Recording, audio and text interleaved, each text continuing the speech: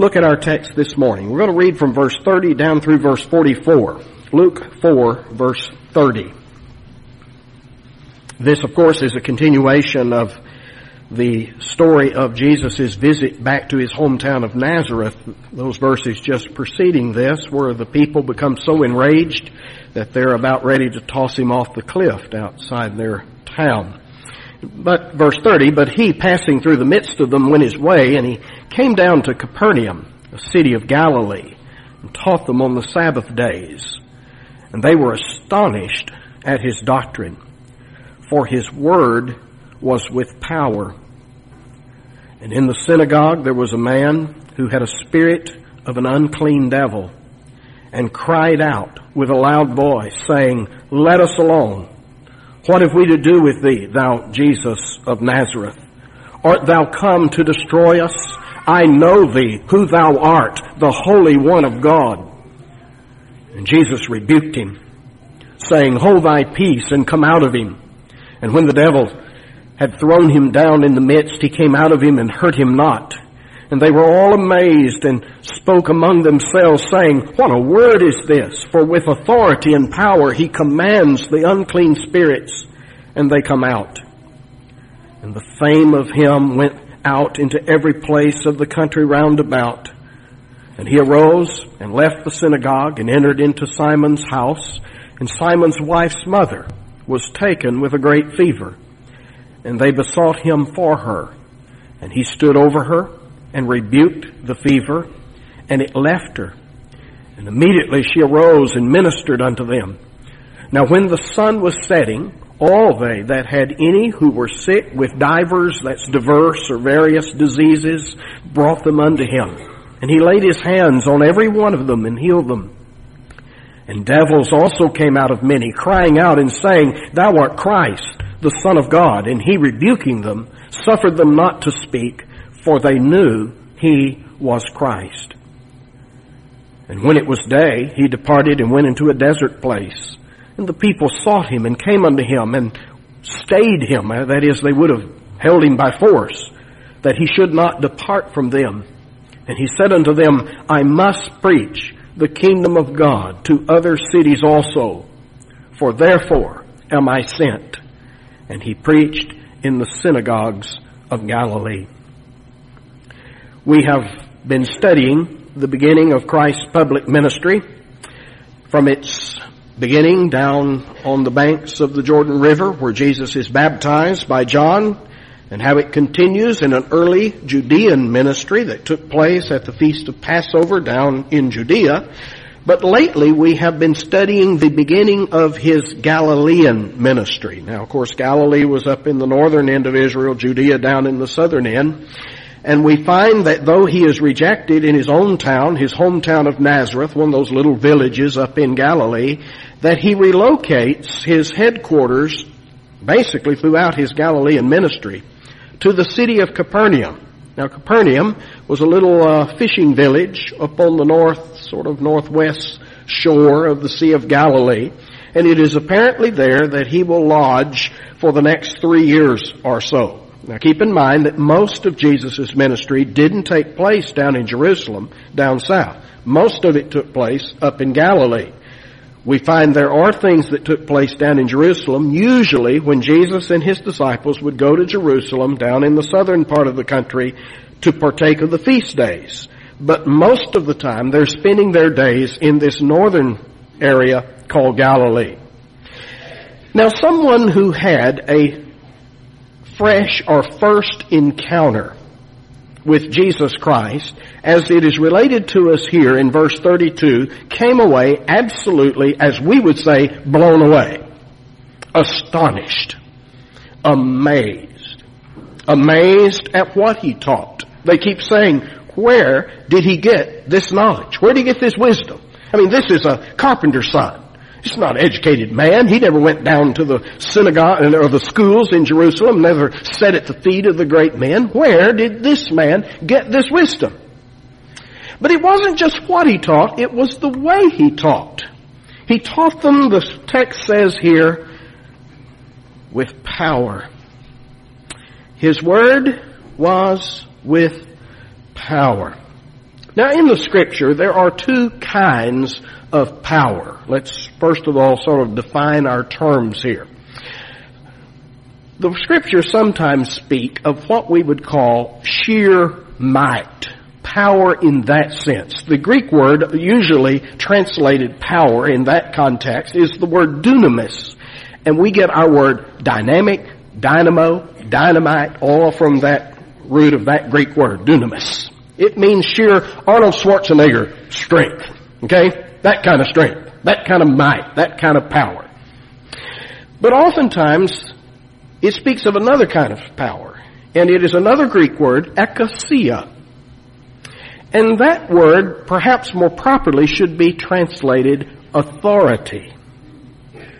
And I'll give you an example.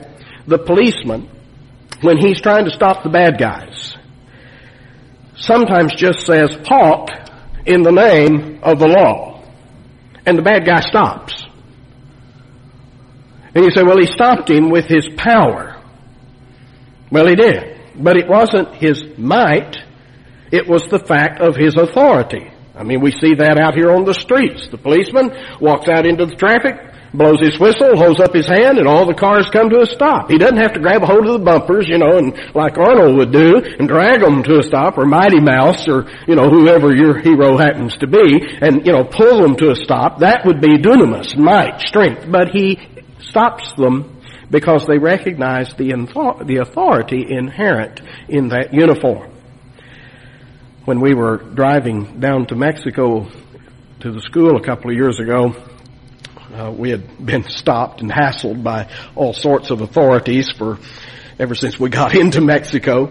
It was a rather adventuresome time, to say the least, but we were driving along this little highway out in the middle of nowhere, and there is a policeman on the side of the road waving me over. Well, in the United States, you see a policeman on the side of the road waving you over, what do? You stop.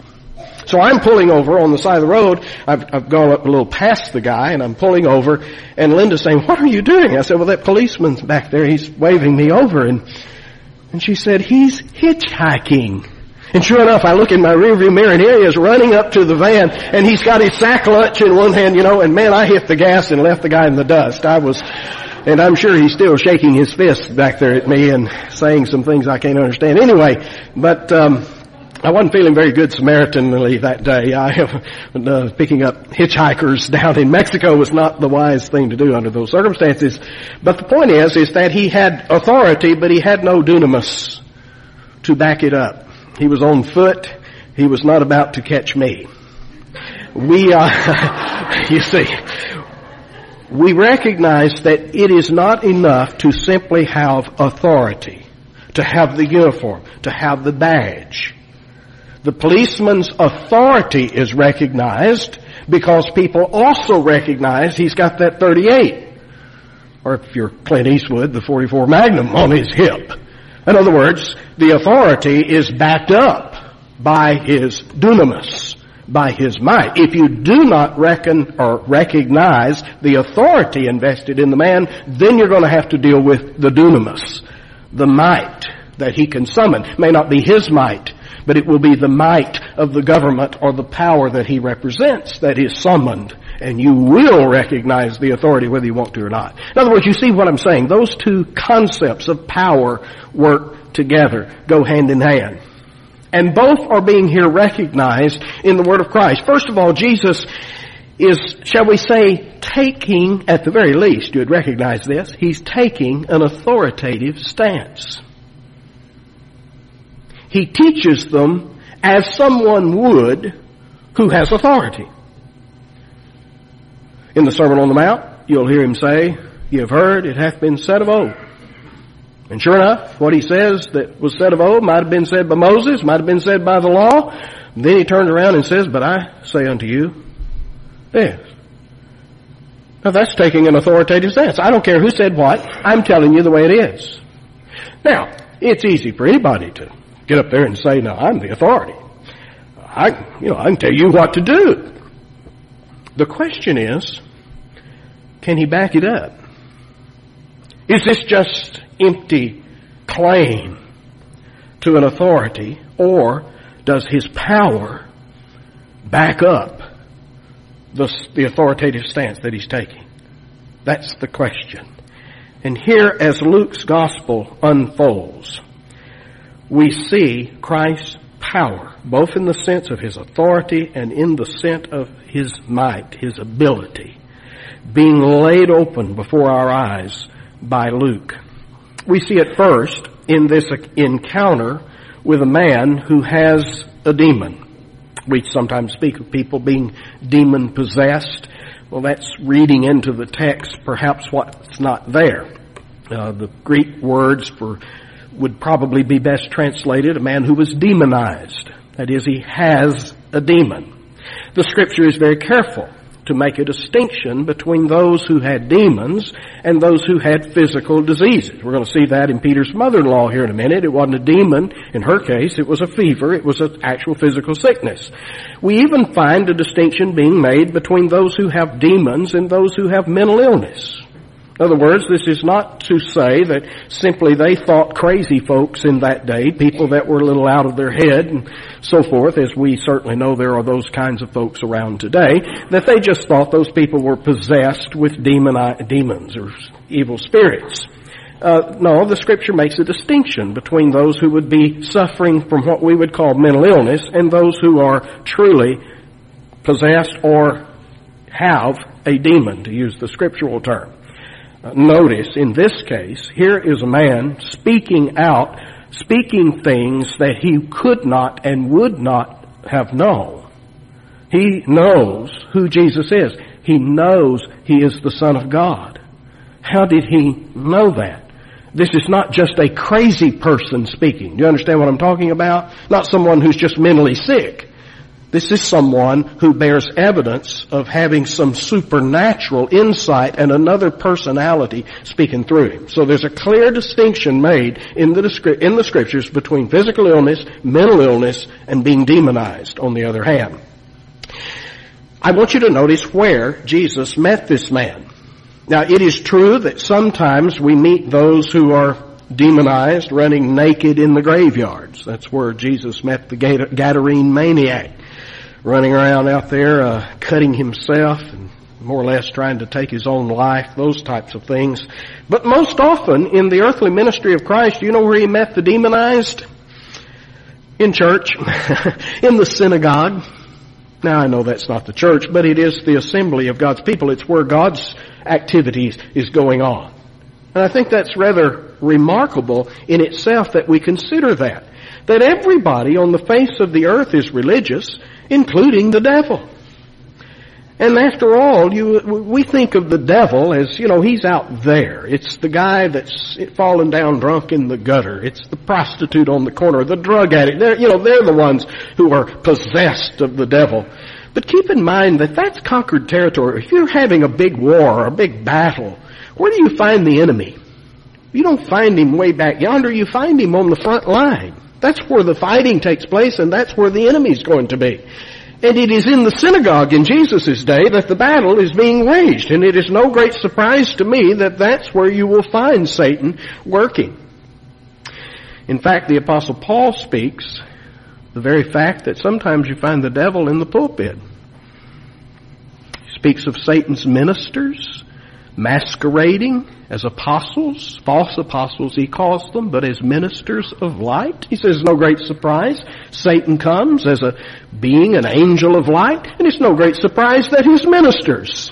And Paul here clearly has in mind those false teachers that have come to Corinth, trying to seduce them away from the gospel of Christ, and he accuses them of preaching another gospel, giving them another spirit and preaching another Christ.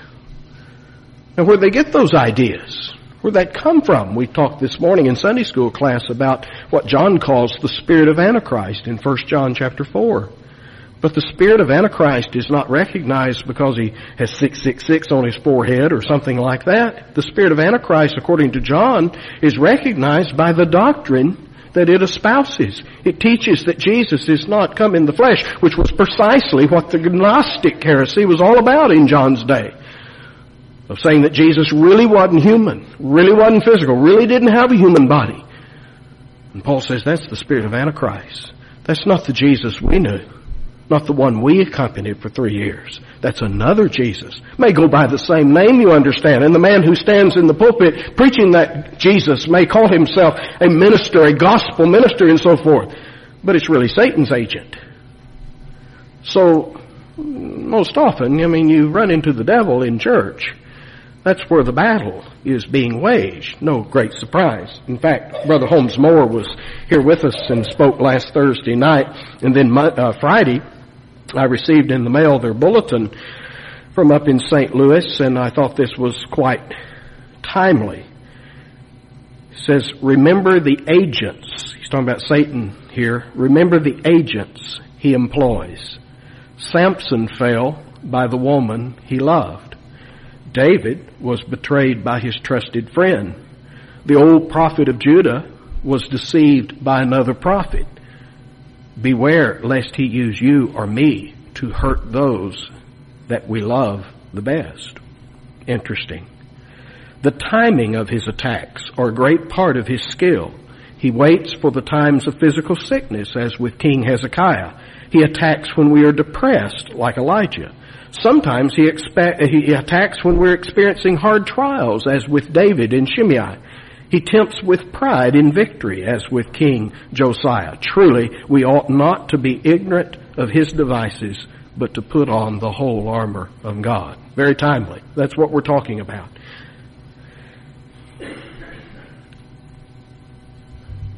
Note that Jesus, even though this man is crying out that he is the Christ, that he is the Son of God, note that Jesus rebukes him and silences him, saying, hold thy peace. Do you realize how often he does that in Scripture? Whenever he encounters these demonized people who are clearly now under the possession or control of some sort of supernatural personality of some sort, some being who knows what they would not normally know. They know who Jesus is. They recognize him instantly, and yet Jesus always silences them. He will not allow them to speak. Now, why? If it'd been me or you, we'd have probably said, y'all hear him? Y'all listening?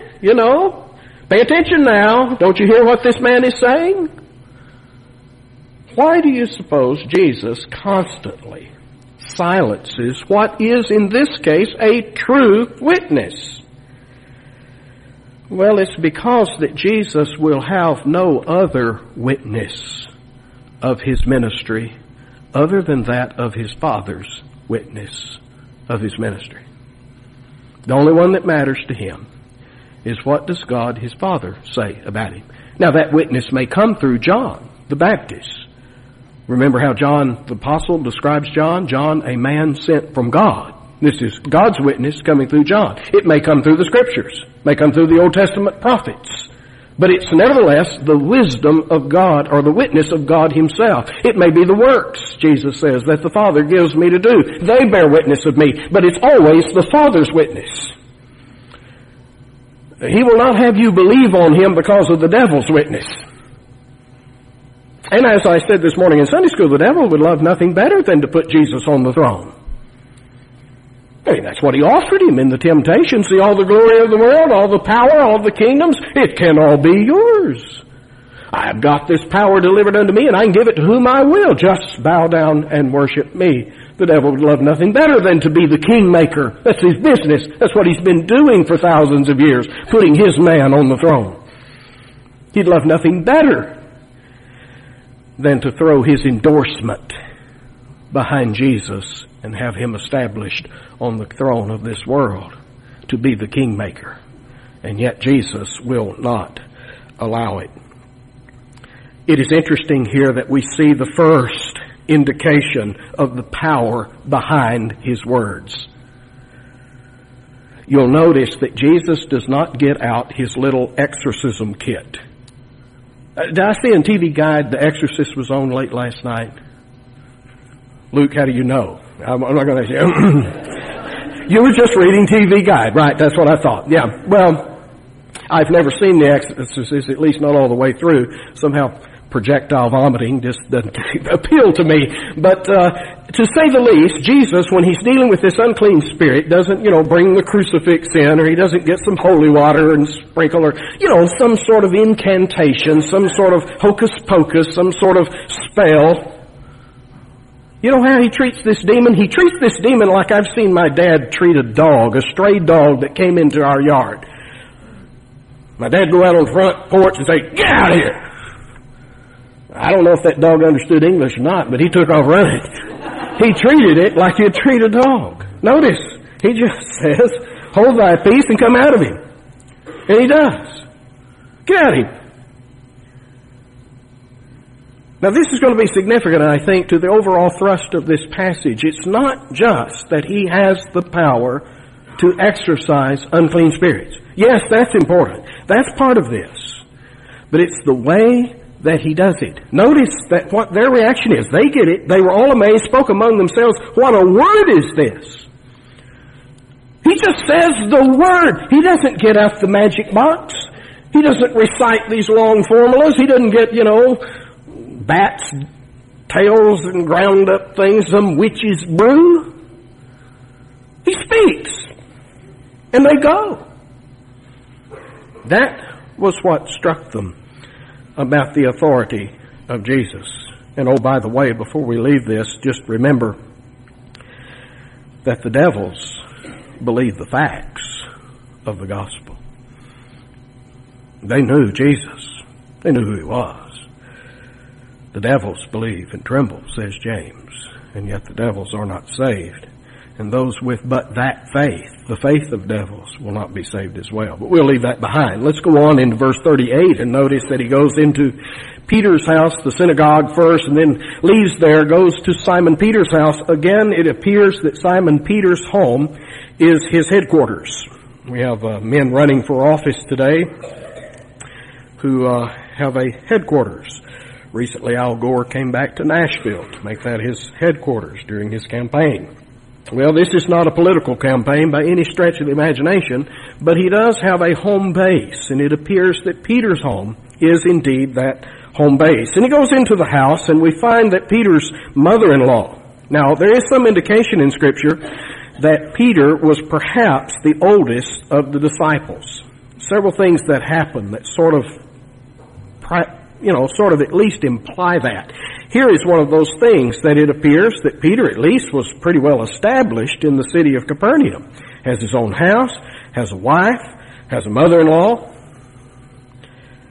Now I could, of course, elaborate on mother-in-laws, but I probably will be stoned. Actually, I heard a story about a man and his wife arguing over their relatives. One of the things we fight about is husband and wife is our relatives, and this woman was accusing her husband of loving his side of the family more than her side of the family. And he said, "Well, that's nonsense." He says, I love your mother-in-law a whole lot more than I love mine.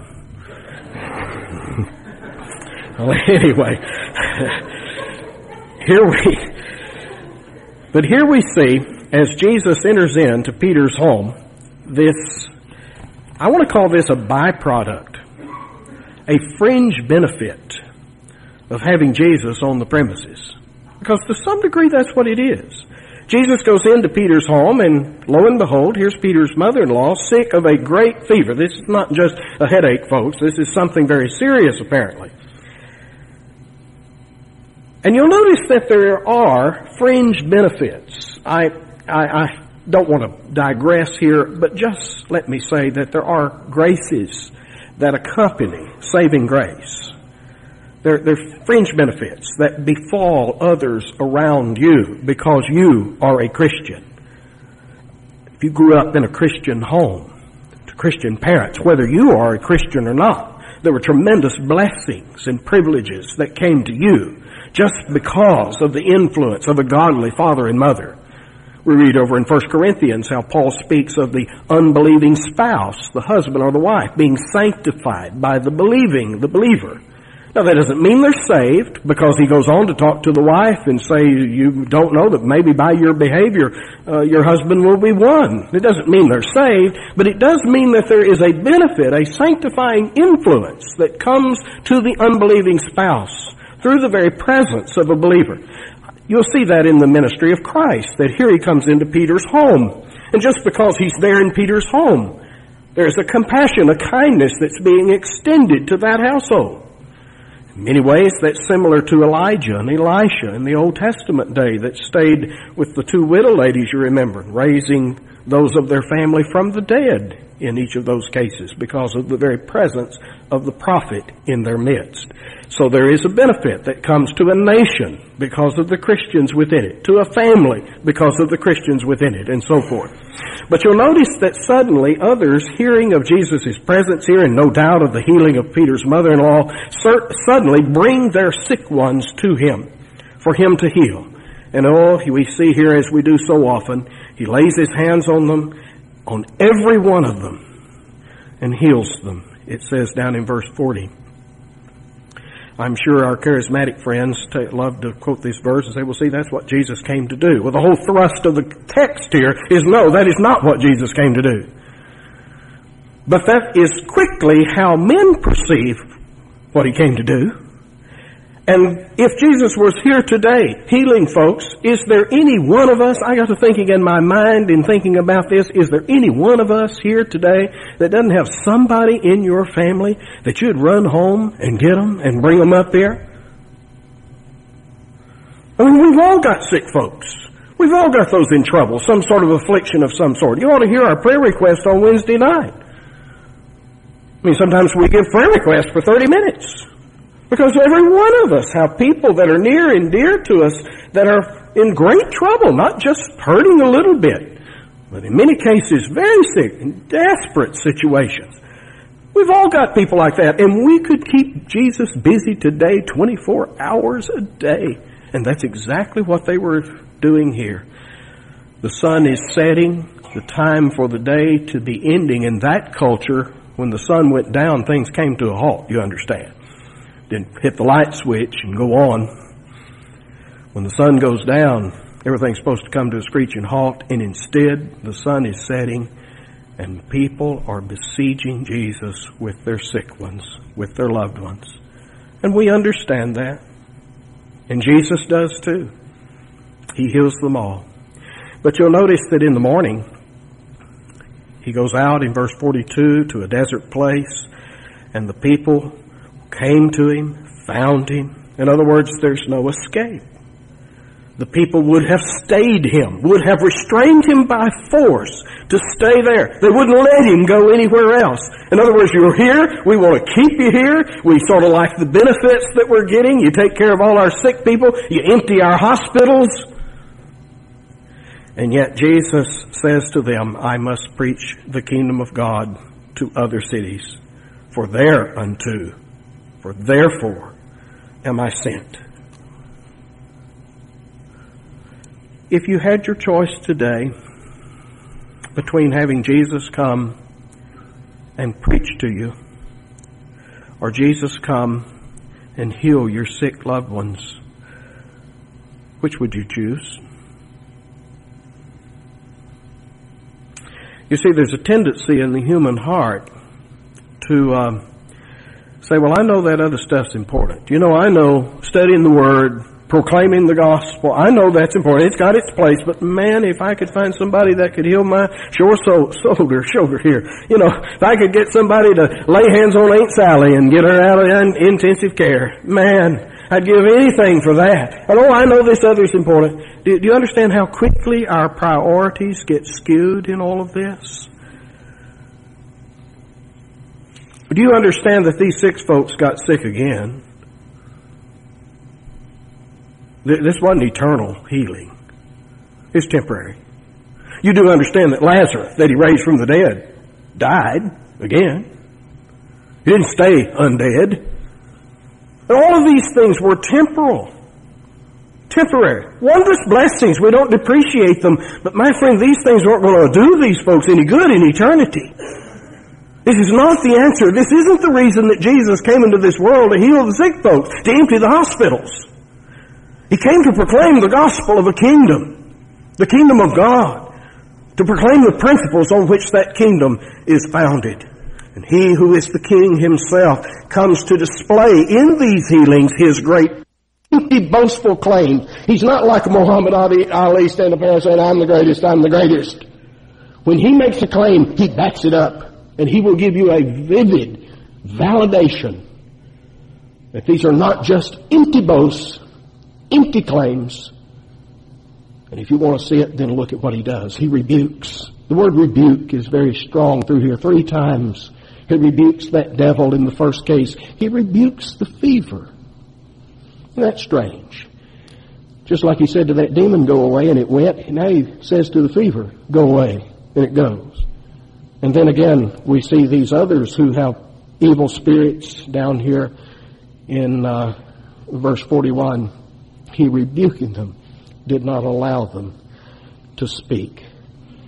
That word rebuke keeps popping up through the ministry of Christ. He rebukes the devils.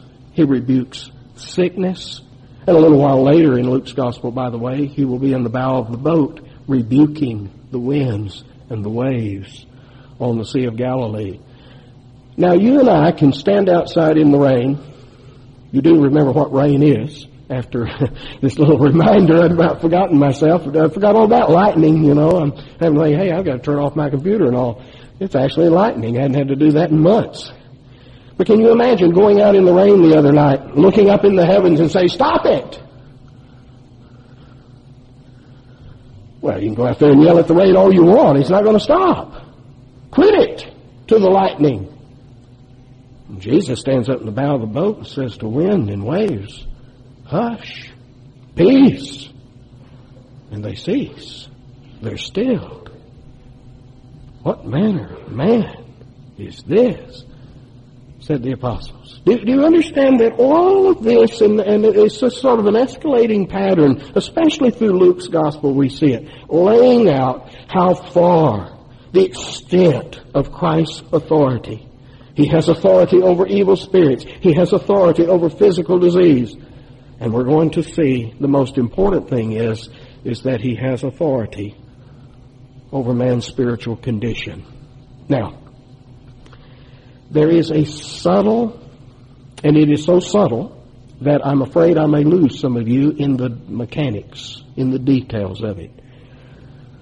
But it's a very important distinction to be made in the faith, in how we believe on Jesus.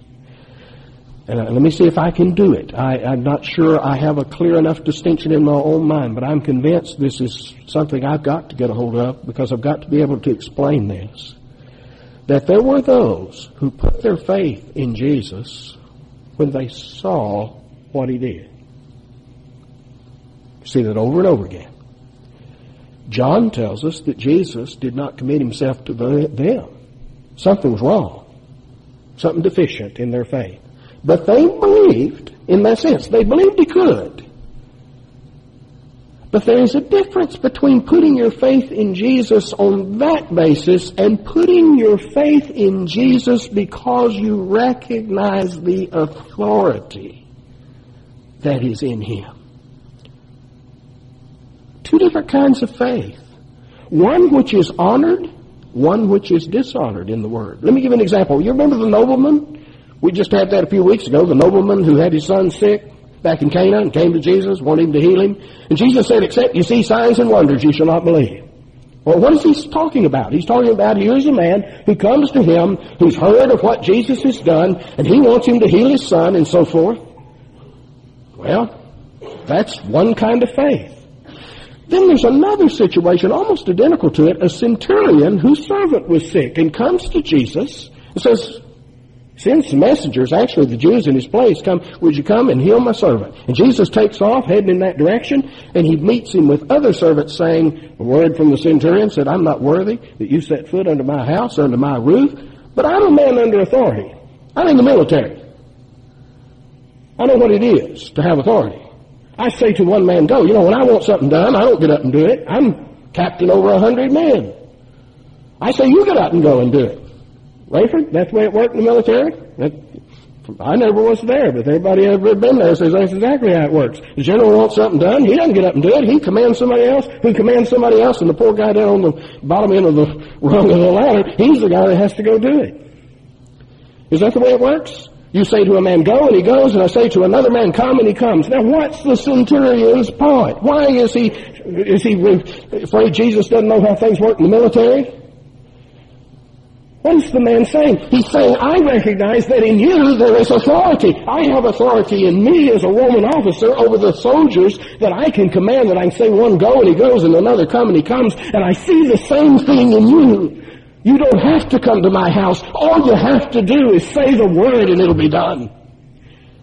And in that case, Jesus says, I haven't found so great faith, no, not in Israel. Never have I run into someone with this great of faith. As I've mentioned to you, lots of times that he condemns men for their lack of faith, or O ye of little faith.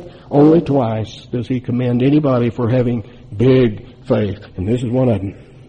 And what is the basis of this faith? That he recognizes in the person of Christ an authority. He only has to say the word. Go back to our text. Isn't that what we're seeing here? All he has to say to a devil is get. He rebukes a fever in a word.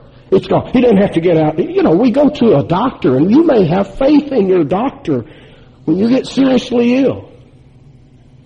But my friend, that's a different faith. And there were some who were coming to Jesus on that basis, like you would go to the medicine man. Same deal, same faith. You go down to the medicine man and he gets out his potions. We call them pharmaceuticals in our day. Same stuff. He gets out his potions and he gives us a dose. In other words, we believe the medicine man can heal us because, you see, he knows how to manipulate things. He knows the right combination. He has this knowledge that we don't have. My friend, your faith in Jesus doesn't operate like that. He's not just a medicine man that knows the right incantation or spell or mixture. We come to Jesus believing that there is in him the authority over these things. And all he has to do is say, be gone. And it's gone. You see the difference? I say it's a subtle difference. I realize it's not really defined. It's hard for me to describe it. But I believe this is the critical thing, a critical thing. This is the difference between a faith that Jesus pulled back from and a faith that he committed himself to. And when you go into the pages, for instance, of the book of Acts, and you look at how apostles preached the gospel, how they presented Jesus to people, you're going to find that this is how they did it. It wasn't a question of whether Jesus is some sort of miracle worker or whether he did this or that. The question and what the apostles were presenting to men was one who had authority in his name. They keep talking about in the name of Jesus. The policeman says, stop, halt, in the name of the law. What does it mean? By the authority in the laws of the United States of America, I command you to stop. And the apostles set forth faith in the name of Jesus Christ. Can I, just in closing, I promise I won't keep you too long. Just a moment. No, just a moment. Acts 2 at Pentecost. Acts 2:38. Then Peter said unto them, repent and be baptized, every one of you, in the name of Jesus Christ for the remission of sins. We get so caught up in the other, we miss that little phrase. It's in the authority of Jesus. Look at Acts chapter 4, verse 10. Be it known unto you all and to all the people of Israel that by the name of Jesus Christ of Nazareth. Remember, they had healed the guy that was lame there at the temple gate. John and Peter walking by. Silver and gold have I none, such as I have given unto thee. That's the context here. He says, I want you all to know it wasn't us. I mean, you ought to be able to look at us and see that we didn't do it. It wasn't our power. It wasn't our authority. What then made this lame man walk? Be it known unto you all, to all the people of Israel, that by the name of Jesus Christ of Nazareth, whom ye crucified, and God hath raised from the dead, even by him doth this man stand before you whole. It's his power. It's his authority. A little later in Acts 10, at the household of Cornelius the centurion. Here's Peter preaching again. Acts 10 in verse 43, here's the final culmination of his sermon. To him, that is Jesus, to him give all the prophets witness that through his name whosoever believeth in him shall receive remission of sins. What he's saying is, the gospel is that he has the power, the authority to forgive you. And all the prophets bear witness of that fact. Chapter 13, verse 38. Here's Paul, punchline, if it were, of his sermon in Antioch of Pisidia. Acts 13:38. Be it known unto you, therefore, men and brethren, that through this man is preached unto you the forgiveness of sins. And by him all that believe are justified from all things which you could not be justified by the law of Moses. Do you get the sense? It's through him. It's through his name. Through the power of his authority. And my friend, a Christian may never witness a physical miracle. He may never witness a healing or an exorcism. That's not to say God doesn't do those things today. He does. But you or I may never witness with our eyes those things. But a Christian is one who believes in the power, in the authority, in the name of Jesus Christ. That's what he is. A Christian, in other words, first of all, recognizes Christ's authority.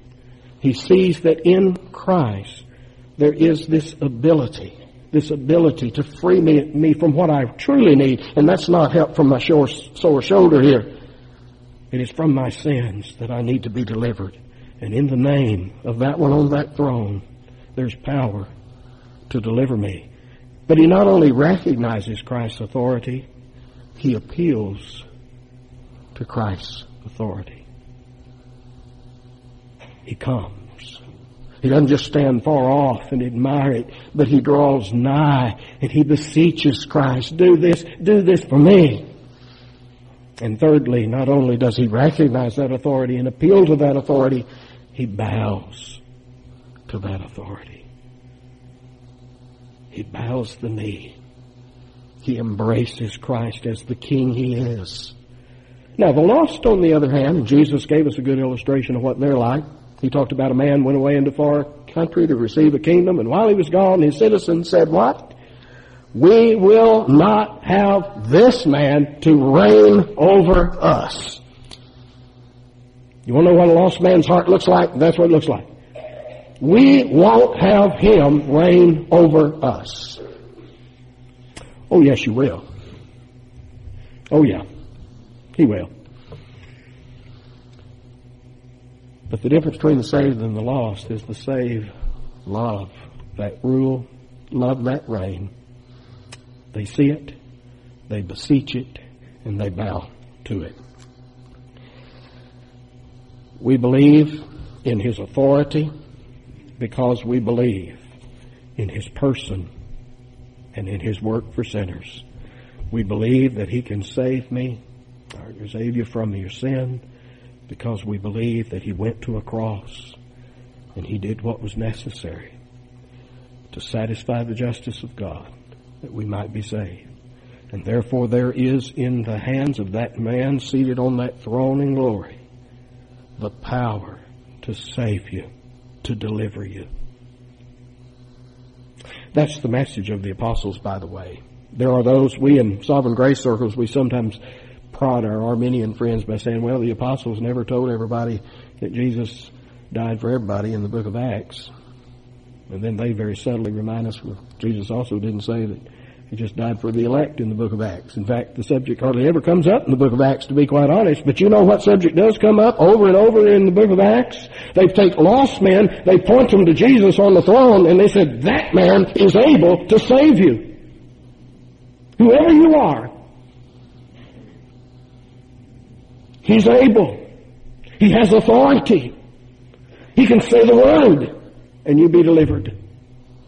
Oh, I look around this room, face after face of those who have indeed been delivered from the power of sin, from the power of Satan,